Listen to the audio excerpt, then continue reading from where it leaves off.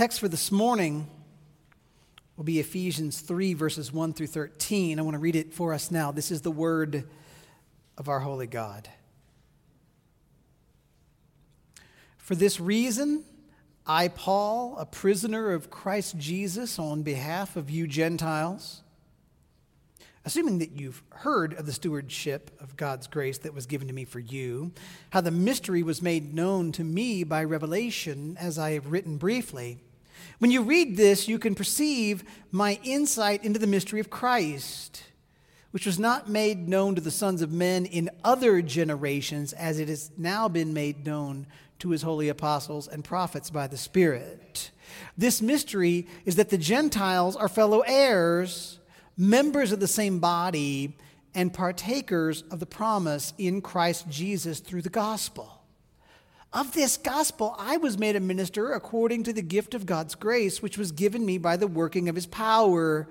To me, though I am the very least of all the saints, this grace was given to preach to the Gentiles the unsearchable riches of Christ, and to bring to light for everyone what is the plan of the mystery hidden for ages in God, who created all things, so that through the church the manifold wisdom of God might now be made known to the rulers and authorities in the heavenly places. This was according to the eternal purpose that he has realized in Christ Jesus our Lord, in whom we have boldness and access with confidence through our faith in him. So I ask you not to lose heart over what I'm suffering for you, which is your glory. Would you pray with me, friends? God, would you open us to your word that we might hear it, rejoice in it, respond to it rightly? That's what we ask in Jesus' name. Amen. You can be seated. All right, just a quick straw poll, thumbs up, thumbs down, yay or nay. How many of you are pro-Thanksgiving people? All right, there's a few of you. Yeah. How many of you consider this to be the pre-game, sort of the tailgating for Christmas? Yeah. Of all the holidays we have on the calendar, this one should remind you and me of who we are and why we're here. We give God thanks this week for all of his blessings. We remember in giving thanks to God that we're made by God, that we're saved by God, that we have been given a purpose to glorify God. So this morning, church, the Word of God is going to call us to remember why we exist. Why are we here? Paul's writing a letter to the church that is in and around Ephesus, and he's actually about to start a big prayer. But as Paul gets ready to pray in verse 1, he interrupts himself in the most Pauline of fashions so that he can tell the Ephesians a few vital points of significance to remind them of the gospel and the church and our ultimate purpose. And then Paul actually gets to the prayer that he wants to pray in verse 14.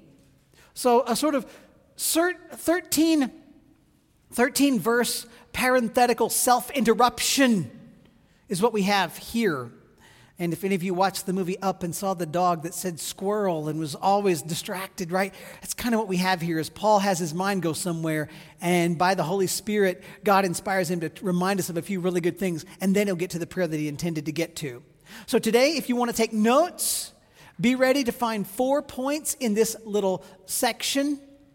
Paul is going to show us something of the eternal plan of God. And as Paul explains the key truths of God's eternal plan, we're going to see a few things. I'm going to give us 4 things that you and I want to remember day by day by day as we live in the Christian life. So let's just jump right on in and get started. Point number 1, readily suffer for the gospel. Readily suffer for the gospel. I could have said willingly here, but then I would not be illiterated like Eric was earlier in Sunday school. So readily suffer for the gospel. Look at verses 1 through 3. For this reason I, Paul, a prisoner of Christ Jesus on the behalf of you Gentiles, here he gets distracted, assuming you've heard of the stewardship of God's grace that was given to me for you, how the mystery was made known to me by revelation, as I have written briefly. Now, when verse 1 opens with a "for this reason," Paul is telling us that he's going to be led to say what he's about to say. He's going to praise the Lord based on what we've seen in the truth, especially of chapter 2, but all the way through this book. We've already seen God's sovereign power at work in this book. We've seen the glory of God at work in this book. We've seen the power of God in our personal, individual salvation by grace through faith alone in Christ alone in chapter 2, verses 1 through 10. And we've seen the magnificent glory of God in the fact that God makes for himself one new people, one new nation from the Jews and from the Gentiles in Christ. That's in chapter 2, verses 11 to 22. And this concept that God would reconcile you as an individual to himself, and that God would build a new people for himself from individuals of all nations, that is something that is driving the Apostle Paul to praise God. But before he pronounces the praise, he's got a couple things he wants to help the church hear again so we can understand why the prayer that will be in verses 14 to 21 or so is so right. So Paul calls himself here a prisoner of Christ Jesus on behalf of you Gentiles. You guys might recall, if you know Paul's story, that Paul was arrested in the city of Jerusalem about 5 years before this letter was sent. You ever think about 5 straight years in prison for Paul? The scene was recorded for us. His arrest was recorded for us in Acts 21, 27 to 30. I just want to read it to you real quick. It's in Jerusalem. It says, when the 7 days were almost completed, the Jews from Asia, seeing him, Paul, in the temple, stirred up the whole crowd and laid hands on him, crying out, "Men of Israel, help! This is the man who is teaching everyone everywhere against the people and the law in this place. Moreover, he even brought Greeks into the temple and has defiled this holy place." For they had previously seen Trophimus the Ephesian with him in the city. And they supposed that Paul had brought him into the temple. Then all the city was stirred up, and the people ran together. They seized Paul and dragged him out of the temple, and at once the gates were shut. Now, there's actually no reason to believe that Paul violated the Jewish law or custom in any way by bringing a Gentile into the Jewish-only part of the temple grounds. There's no reason to think Paul really did that. But the accusation against Paul was enough to have a mob seize Paul, beat Paul, and try to kill Paul. And a Roman centurion caught wind of what was happening, and he arrested Paul. And that arrest of Paul led to multiple trials, multiple false accusations against Paul, a move from Jerusalem to Caesarea, a move from Caesarea to Rome, and it took 5 years of imprisonment for the apostle to make his way all the way to the city of Rome, because Paul appealed to have his case heard by Caesar, the Roman emperor. And so when Paul's writing this letter, he's been under house arrest for a couple of years in Rome. He's been in prison for 4-ish, maybe 5 years. And as a fascinating note, it was an Ephesian Gentile hanging out with Paul who was at the center of the original controversy. So Paul really can literally say, "I am a prisoner on behalf of you Gentiles in the city of Ephesus." But the real controversy that got Paul arrested and caused so much trouble between Paul and the Jews, it wasn't Ephesus. It was the fact that Paul preached a gospel of salvation, by grace alone, through faith alone, to both Jews and Gentiles.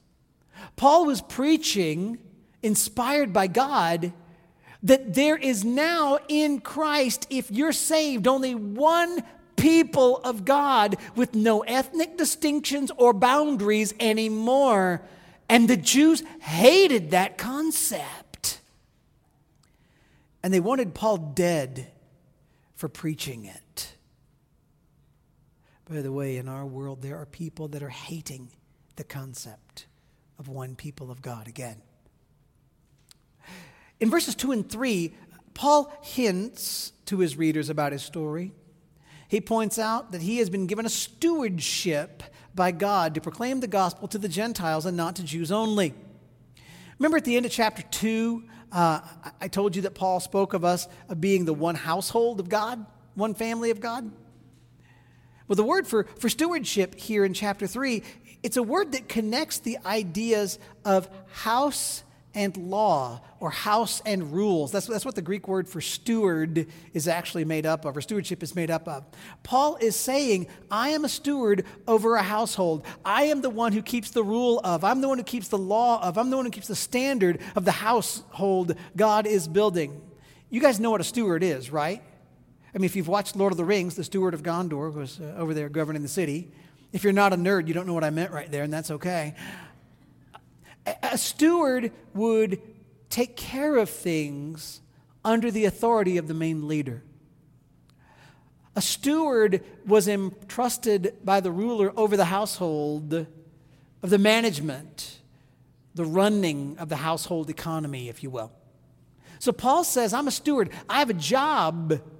I have a job over the household of God, over at least part of the household of God. Paul says the mystery of God was made known to him by a revelation from God, and so his stewardship, his job, is to share the message of the gospel. That's what Paul's job was to take the gospel, especially to the Gentiles. But before we look at the message Paul preaches, the message God revealed to Paul, I want us to stop here real quick and learn something from the station that Paul is currently in, because Paul, a faithful servant of God, is in prison. Why? Because he shared the gospel. Paul never hid from the fact that being faithful to God got him a beating and an imprisonment. Paul was not ashamed of the fact that he suffered for Christ. Paul did not assume that hardship in this life in any way takes away from the truth of the gospel he proclaimed. Christian friends, will you believe me when I tell you that hurt and pain and hardship in your life has absolutely nothing to do with the truth of the gospel? If you hurt, that doesn't make the gospel more or less true. If you prosper, it does not make the gospel more or less true. Paul suffered for Jesus willingly. So Christians, we too need to readily suffer for the gospel. Be ready to suffer for the gospel. The world we live in is hard. Would you agree that that's true? Often? People in this world may attempt to hurt us. Governments and organizations may attempt to prevent us from worshiping the Lord. Google may try to make it so we can't post anything on YouTube anymore. People, agencies will try to make us stop obeying or believing the commands of God. Christians will face persecution in the world we live in. Paul went to jail for years because of a false accusation. Jesus was beaten and crucified for simply telling people who he is. How could you and I, who follow the Lord Jesus and the teachings of Paul, not face hardships too? You don't know when they're going to come. You don't know how they're going to come. But don't be so foolish as to assume they will never come. Instead, start now talking to God and prepare your heart to be ready. Ask God, God, make me ready so that I will stand when pain comes. Ask God to make you able to be faithful, regardless of the hardships life throws your way, whether it's persecution or just the ugliness and vileness that can be in this world. Now, let's go forward and let's see what Paul's message was to communicate, and we'll find our second point. Point 2. Ready for 2? Okay, good. I'm just making sure you're with me because I can't hear you at all. Rejoice in the revelation of the gospel. Rejoice in the revelation of the gospel. Verses 4 through 6 read, "When you read this, you can perceive my insight into the mystery of Christ, which was not made known to the sons of men in other generations, as it is now revealed to his holy apostles and prophets by the Spirit. This mystery is that the Gentiles are fellow heirs, members of the same body, and partakers of the promise in Christ Jesus through the gospel." Paul, as a steward in the household of God, he was given by God a revelation from God of the gospel that we now have recorded in the Scripture.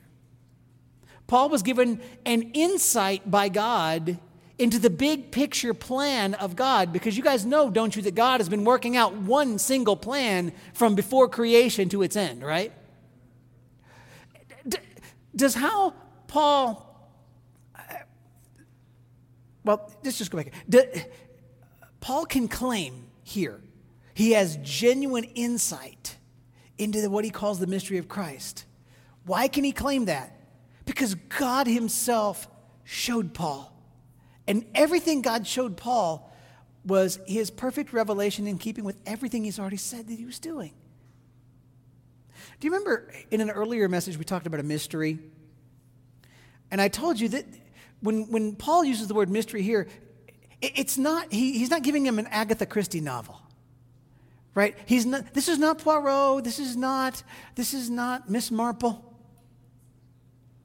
Instead, when he says there's a mystery here, it's the idea that there is a truth that was present, it's hinted at, it's there in the Old Testament, but it wasn't understood by the people to whom it was originally told.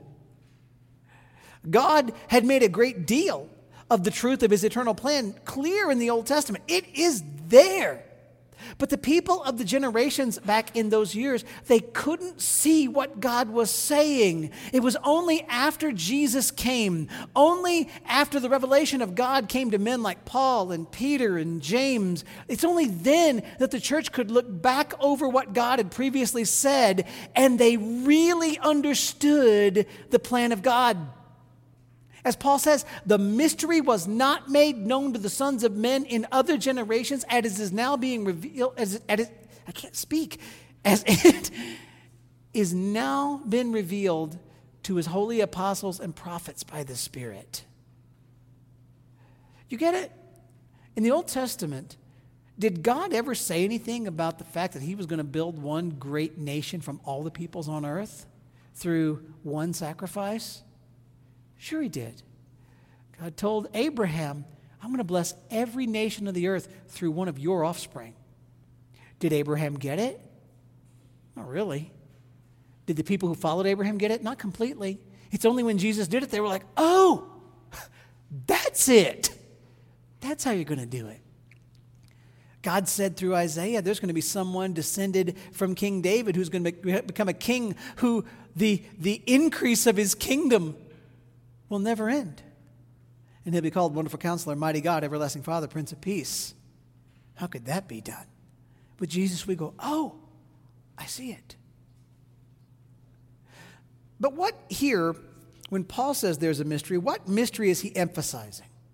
What's the mystery Paul has, that God has revealed that Paul gets to preach? Paul says to us, this mystery is that the Gentiles are fellow heirs, members of the same body, and partakers of the promise in Christ Jesus through the gospel.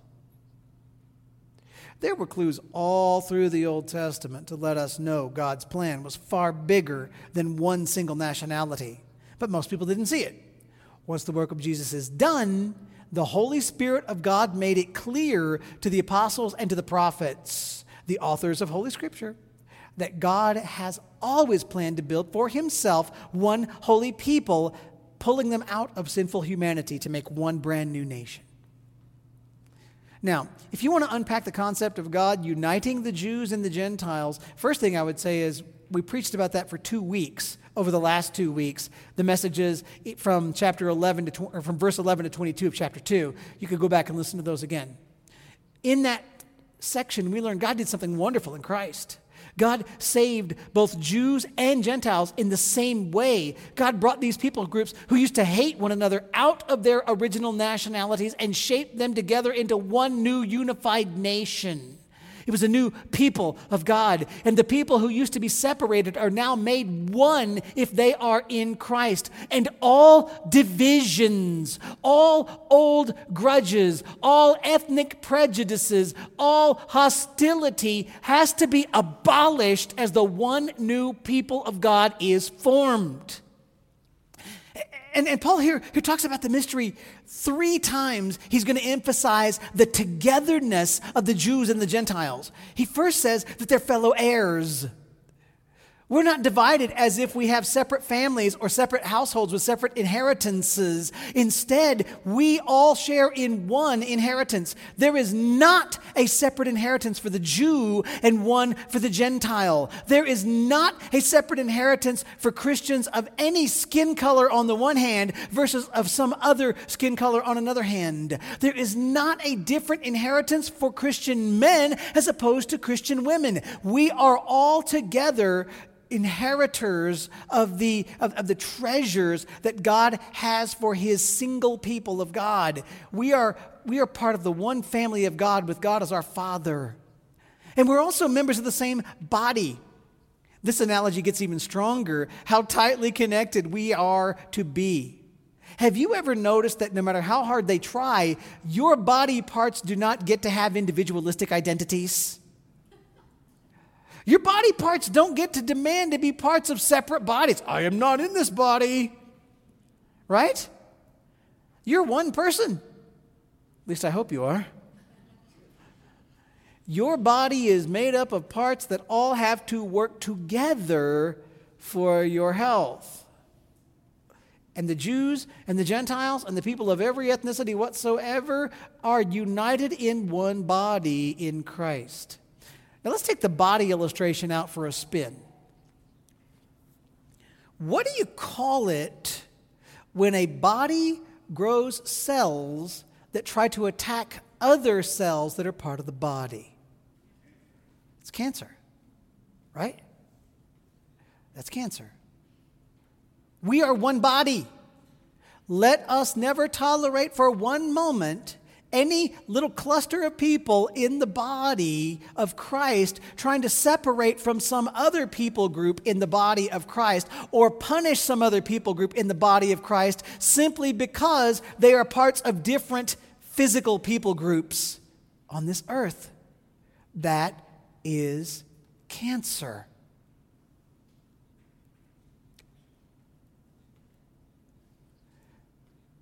I could go on that, but I'll get in trouble. Finally, Paul says we're partakers of Christ. Get this. You and I, in our salvation, we are, again, partakers of Christ. When you're saved, God sees you. Now think about this. You know how dirty you've been at different times in your life, don't you? Anybody having any trouble believing that? Because you need to know that for this to be beautiful. When we are saved, God sees his saved children as having his very righteousness because of the perfect righteousness of Jesus Christ.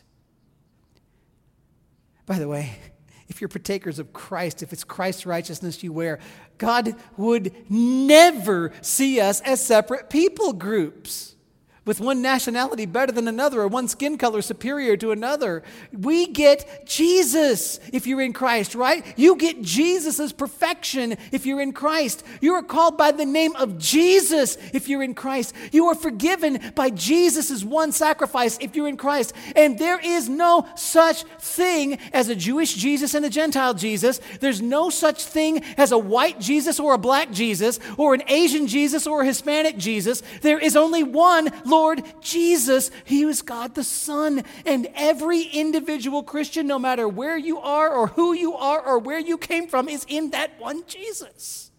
We are not divided. And to allow division based on this world and its theories is cancer. So what's the eternal plan of God? What did God determine to do before God ever created? Here's the eternal plan of God. God made humanity in his image for his glory. You all know that, right? Humanity rebelled against God and fell in sin. You all know that, right? The sinfulness of mankind, by the way, the rebellion, the refusal to obey God is what brought about the original division of nationalities at the Tower of Babel.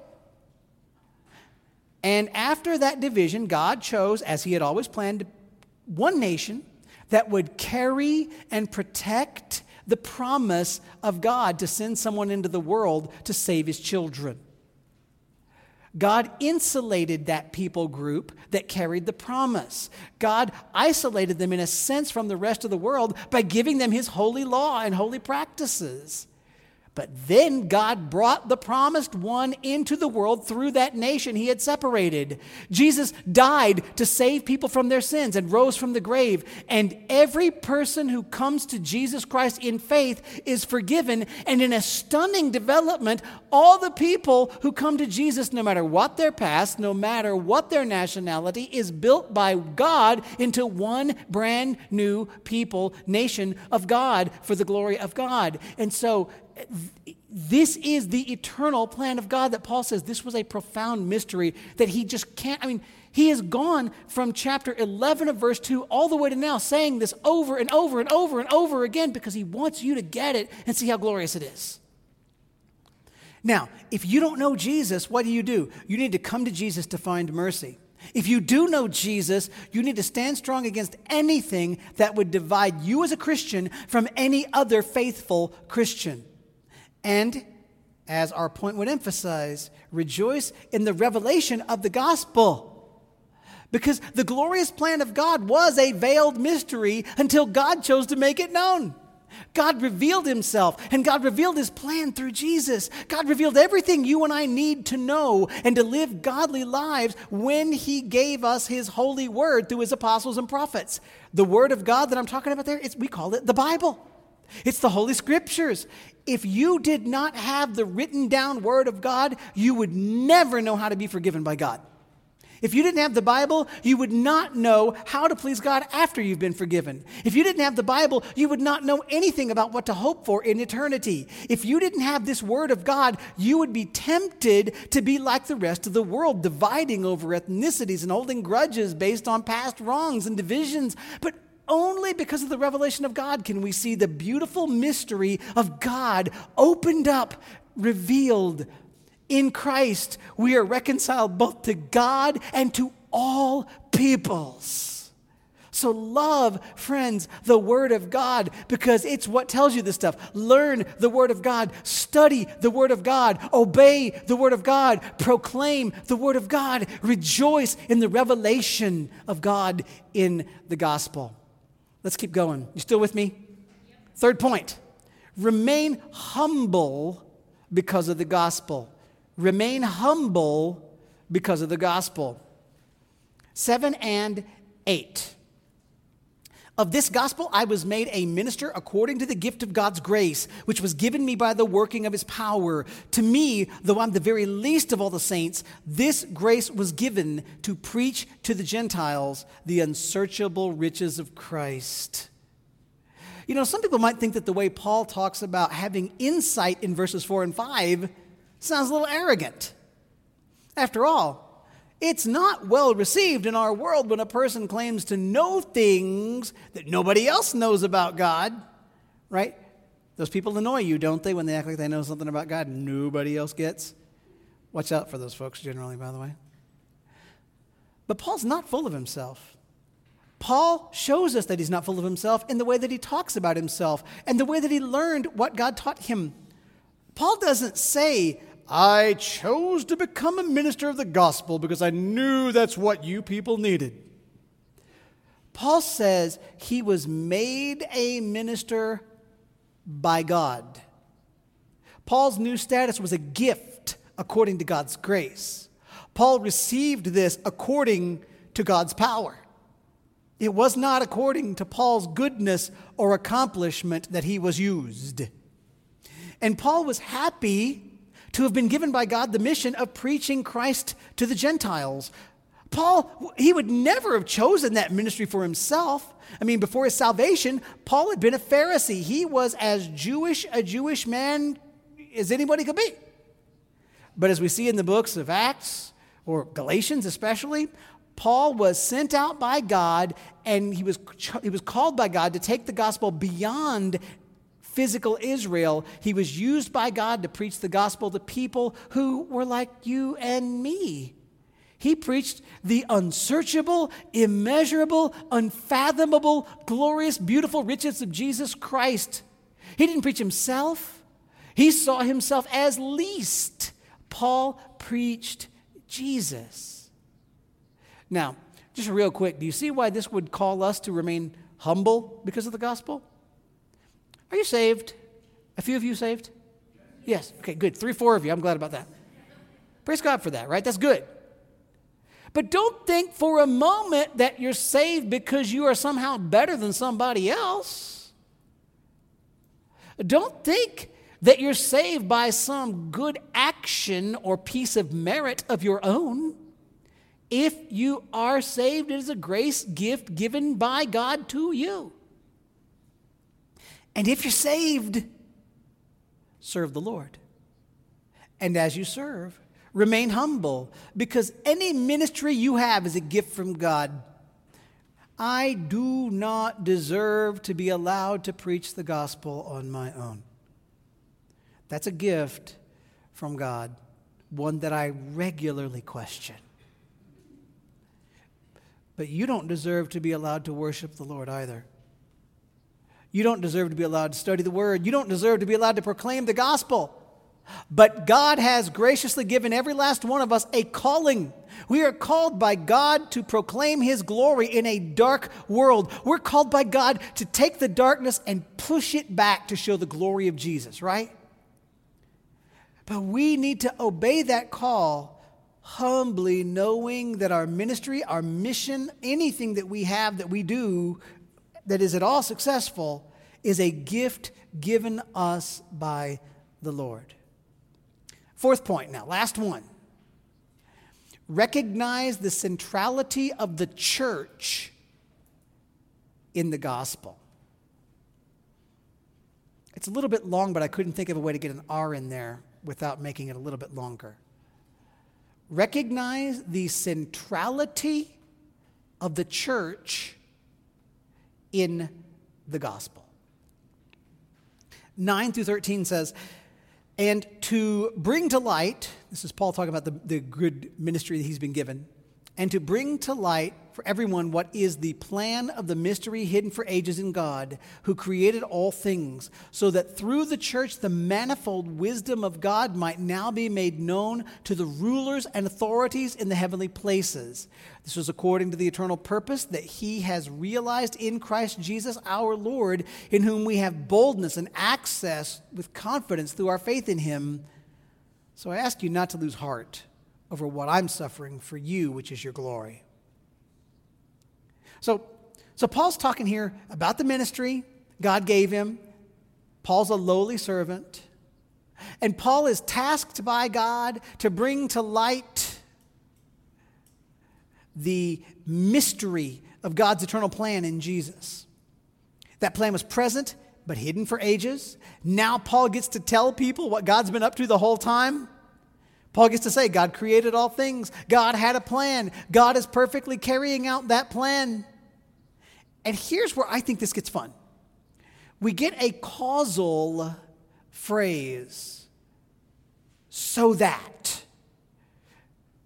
Pay attention to words like that, friends. When you're reading the Bible, especially a letter like Ephesians, because Paul can go from this to this to this to this to this so quickly, always take note, always highlight in some form for yourself words that explain why, or that say that a why is coming. So, because, therefore, so that, in order that. Take note of those words because you're going to find something out. When God tells you a reason he did something, don't you think it's worth knowing? Because when you know why God did a thing, you know what motivates God. And that's good stuff. That's holiness right there. So what is just one of the reasons that Paul gives us here that he gets to proclaim the mystery of God's eternal plan? He does this so that through the church, the manifold wisdom of God might now be made known to the rulers and authorities in the heavenly places. So take note right away, whatever Paul gets to do, what's going to happen is through the church. We're going to come back to that because it's really important. But what happens through the church? The manifold wisdom of God is made known. Now, the word translated manifold there, it's a word that means many-colored. It could be used for a rainbow. It could be used for that coat of many colors that Joseph had. The wisdom of God, Paul's telling you, is beautiful. It's broad. It's full of variety. It is unlimited in its beauty. The plan of God is so wonderful that it surpasses your imagination in its perfection. Well, to whom is this beautiful wisdom of God being made known? Fascinatingly here, in this instance, Paul says the church is making the many-faceted wisdom of God known to the spirit world. Did you expect that one?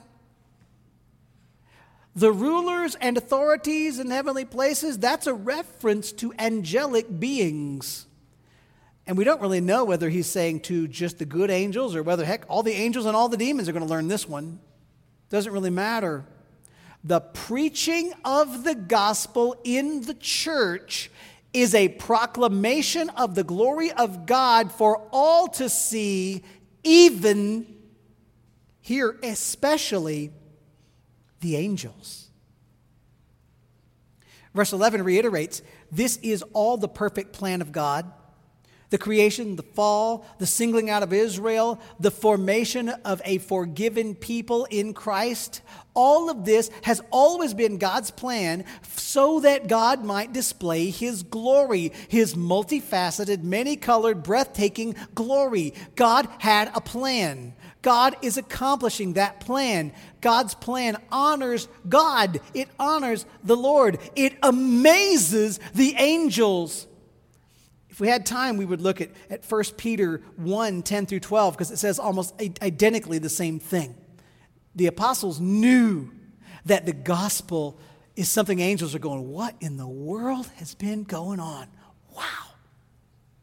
And this plan of God leads to something wonderful for you and me, Christians. Verse 12 says that in Christ, Paul's talking about Jesus, and he just wants to point something out to you, Christians. In Christ, we have boldness and access to God. We saw the idea of access to God in chapter 2, verse 18 as well. Everyone forgiven in Jesus Christ through faith is free to come before the throne of God, even to do so boldly, not fearing the judgment of God. In Christ, our sins are forgiven, and we're made citizens of the kingdom of God. We're adopted into the family of God. We're welcomed into the presence of God. What a glorious joy this has to be for us. But you've got to be wondering, how in the world could a sinner like you or me be bold and confident approaching God? Doesn't that seem a little much? Boldness? Confidence? This is simple. What has Jesus done? Jesus, if you are in Jesus, if you come to him for forgiveness, Jesus dresses you, clothes you in his perfection.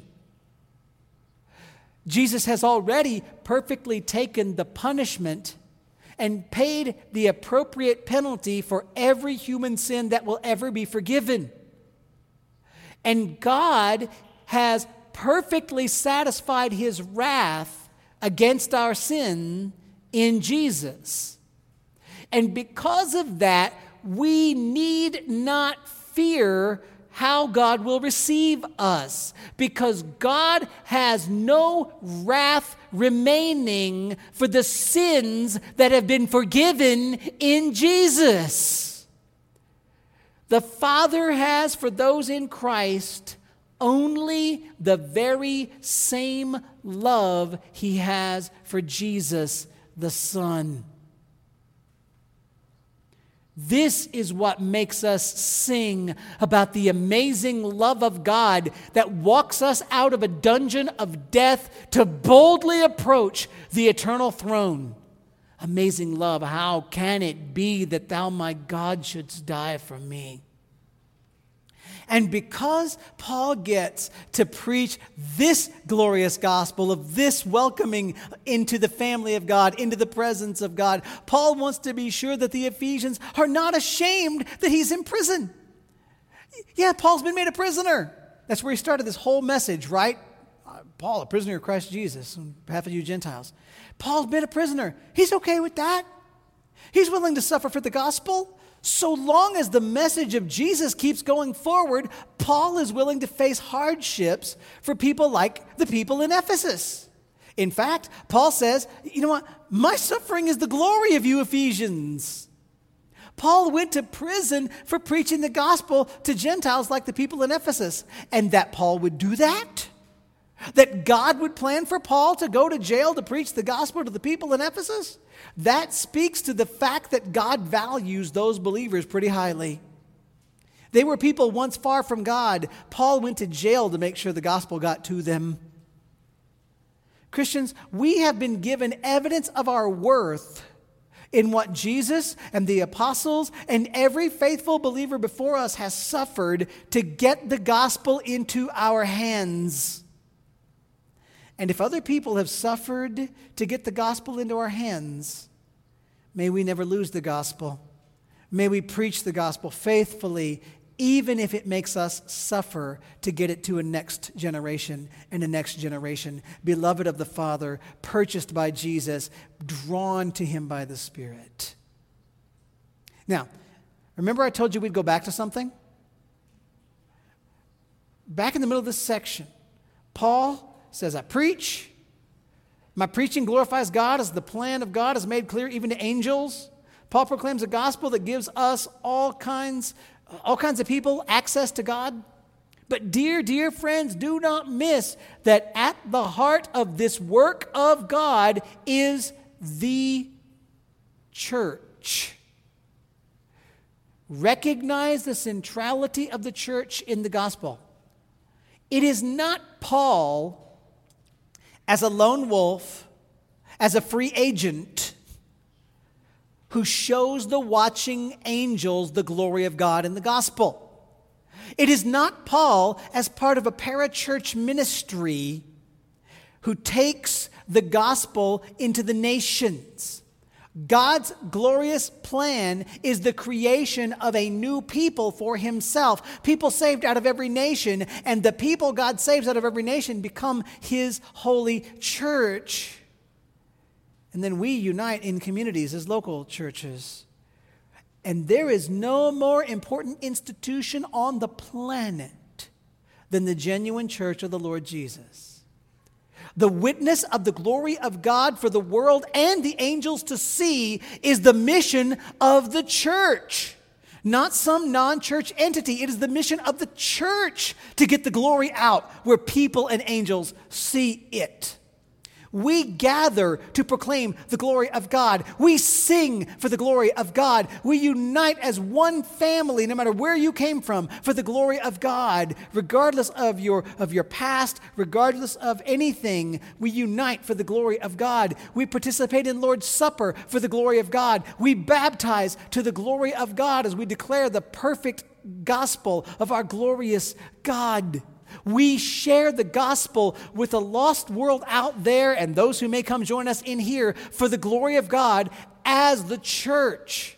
So Christians, I would ask you, please recognize the centrality of the church in the gospel. Your participation in the church is not a side issue or a secondary part of your life. Obeying the Lord and living as part of the household of faith is central to your participation in the eternal mission of God. So do not neglect the church. Do not forsake gathering together. Do not close off your life to other people in the church. Love the Lord well by loving and giving and serving and sacrificing in the local church. God has a glorious and eternal plan, and it shows all the watching universe how great God is. And you and I exist. You were given blood and bone and breath so that you can be a part of what God has been doing from before the beginning. So yes, readily suffer for the gospel. Rejoice in the revelation of the gospel. Remain humble because of the gospel. Recognize the centrality of the church in the gospel. And if you don't yet know Jesus, and some of you may not, repent and find salvation in the gospel. You need forgiveness, and you can have the forgiveness of God only through faith in the Lord Jesus Christ. Jesus lived a perfect life. Jesus died to pay for the sins of anyone he will forgive. Jesus rose from the grave. So turn from your sin. Believe in Jesus. Ask him for mercy, and you will be saved and find your place in the eternal plan of God. Will you pray with me, friends? Father, there's a lot here. I pray you help us get it. Give us gospel, give us hope, give us a right understanding of the importance of the church. Show us your goodness and your glory. Make us faithful. Lord, I would ask you just